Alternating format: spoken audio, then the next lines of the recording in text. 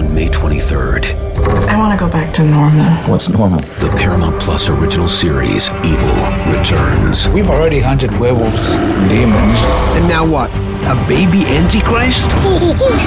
Okie dokie. Prepare yourself. You will not beat us. For the end. I have visions of hell. Make it stop, make it shut up. You're not gonna survive this. Evil, the final season. Streaming May 23rd, only on Paramount Plus. Hello and welcome to the 247 Sports College Basketball Show. I'm your host, Trey Scott. Today we are counting down 247 Sports' preseason top 25 rankings with the help of national basketball writer Kevin Flaherty. Before we get started, we'd love for you guys to head over to Apple Podcast and leave us a 5-star rating. Let's go.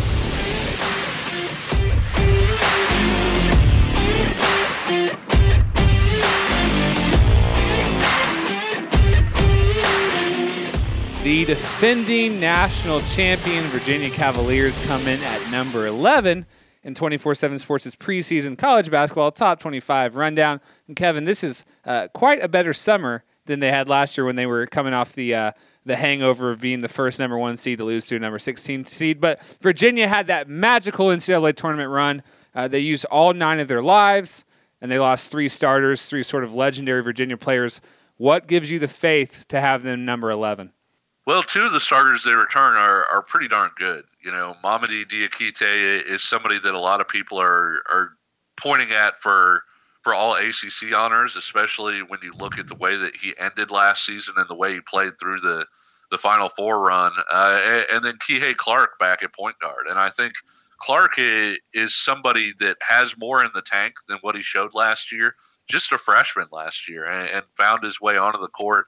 And was a starter, through the clutch run. And, of course, those 2 teamed up for that huge, huge basket against Purdue that saved the season.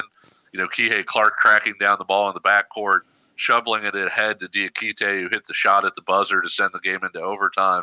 Diakite is somebody who allowed Virginia to play a different way when they needed to last year, because Virginia – has always used this blocker-mover offense, which is maybe a little bit more stagnant. And they did it with Jack Salt, sort of their giant Aussie center, basically just bodying guys up and destroying them with screens. And as Virginia went on, they found that there were going to be times that they needed to spread things out a little bit more. And so Diakite's ability to play both the 4 and the 5 last year, and when he started playing the 5, Salt became a reserve, came off the bench. Clark slid into the starting lineup at that point, giving them a 3-guard lineup.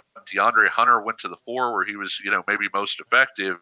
But Diakite moving to the 5 opened all of that up. They were able to play a lot more spread sets with his athleticism, with the way that he's able to guard ball screens. And I think this year with the guys that with the guys that are gone, we could see even more from Diakite than we saw last year. Yeah, they're projected to be starting Diakite at the 4 with a big new 7-1 center, Jay Huff, big part of the program the last few years, to sort of assume Jack Salt's role as the tough guy, the screener. So Diakite has been working on his outside game, so that'll be interesting. My question here, and I do want to get to their incoming recruiting class, which I'm excited about. My question is, Kihei Clark at 5'9", how different is this offense going to be operated compared to big old Ty Jerome, all 6'5" of them? Does Virginia change up their offensive system at all? I don't think so, because I think the guys that you'll see Clark paired with will be Casey Morsell, the freshman, and then Thomas Wolde-Tensai, the junior college transfer, which will give them a little bit of size. Braxton Key, certainly in that mix, could play a role a lot like what DeAndre Hunter did in terms of being that versatile 3-4 guy, and he's had some success too. The thing that's fun about the lineup with Huff is Huff made 45% of his three-pointers last year, and so with Diakite's ability to get away from the basket, and play from the outside, Huff's ability to do the same thing, you have a front court that has tremendous size if you go with Huff at 7'1", Diakite at 6'9" with 9'37" wingspan or whatever he has, and and Braxton Key at 6'8" at the 3.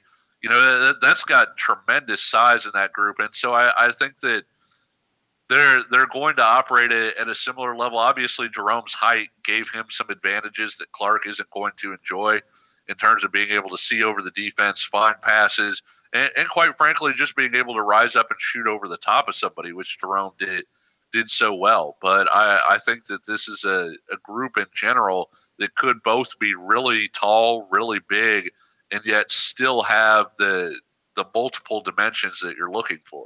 So Casey Morsell, number 56 player in the 247 Sports Composite, shooting guard from Washington, D.C., was the USA Today Player of the Year.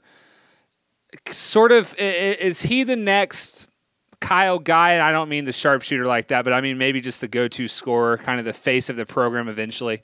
I think he will be. Yeah, and he was a tremendous get for him, unless, I guess, you look at the 2020 class. Yes, because Virginia's 2020 class is off the charts. And so there's the potential that he could, play really well this year, look like, hey, I'm the guy for the future. And then one of the members of next year's class, which is currently ranked number 4 in the 247 Sports Composite, maybe Jabri Abdur-Rahim, the son of Sharif Abdur-Rahim, maybe he winds up becoming that guy, but Morsell's somebody who's going to be in that discussion. And like you were saying, with regard to sort of the Hunter Guy, Jerome triumvirate, you need multiples of those guys, and they're going to step up at different moments. And I think Morsell is going to be a building block and going to be one of Virginia's, next 3, if you will.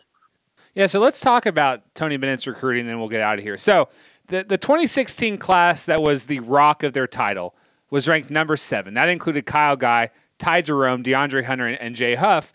Those are all top 100 players. Okay, so the next year, 2017, the class ranks 98th. The year after that, and bear with me, in 2018, the class ranks 65th. In 2019, it gets a little bit better, 93rd or 23rd, and that's the class with Morsell.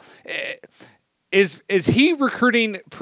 And I know that Kyle Guy class was ranked really high, and then the others sort of were wandering through the wilderness. Is this a cyclical thing? Are recruits starting to finally pay attention to Virginia, given that they have been a national powerhouse now for so many years and just won a national championship? But the recruiting seems on the up and up. Yeah, I think the recruiting's on the up and up. I don't know if it's attributable to the national title, the fact that they've had multiple guys go on to the NBA and have some success either in the league, if you're talking about Malcolm Brogdon, or, in the draft, if you're talking about DeAndre Hunter. All of a sudden, you look at where Hunter was drafted, some of that criticism from opposing teams that you get, where people basically say, oh, no, you don't want to go to Virginia. The tempo's too slow.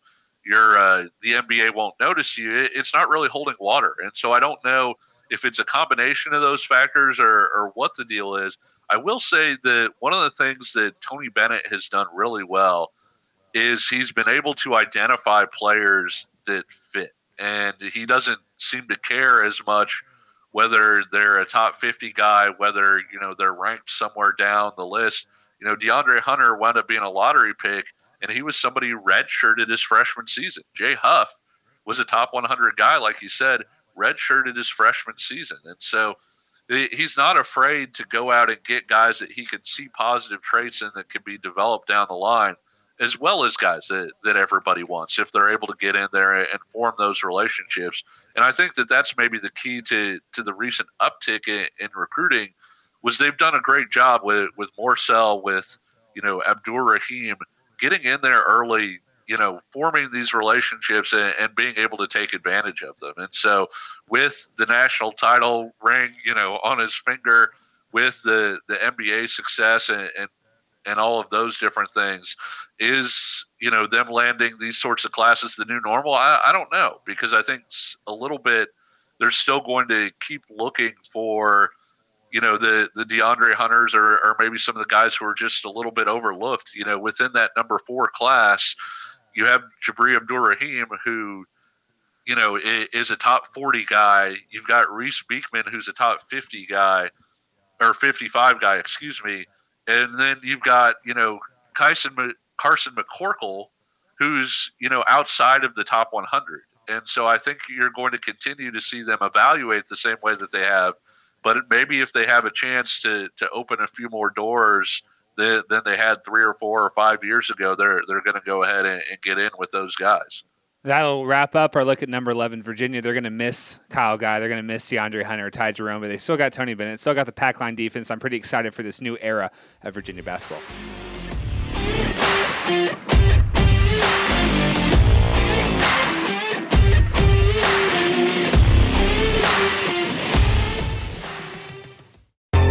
Baseball has begun, which means you need to listen to Fantasy Baseball Today in 5, part of the CBS Sports Podcast Network. Join Scott White, Chris Towers, and me, Frank Samfel, every Monday through Saturday as we deliver all of your fantasy baseball needs in just 5 minutes. We'll break down the biggest performers, news, and prospects who could make an impact this season. Make sure to download and follow on Apple Podcasts, Spotify, the Odyssey app, and everywhere else podcasts are found.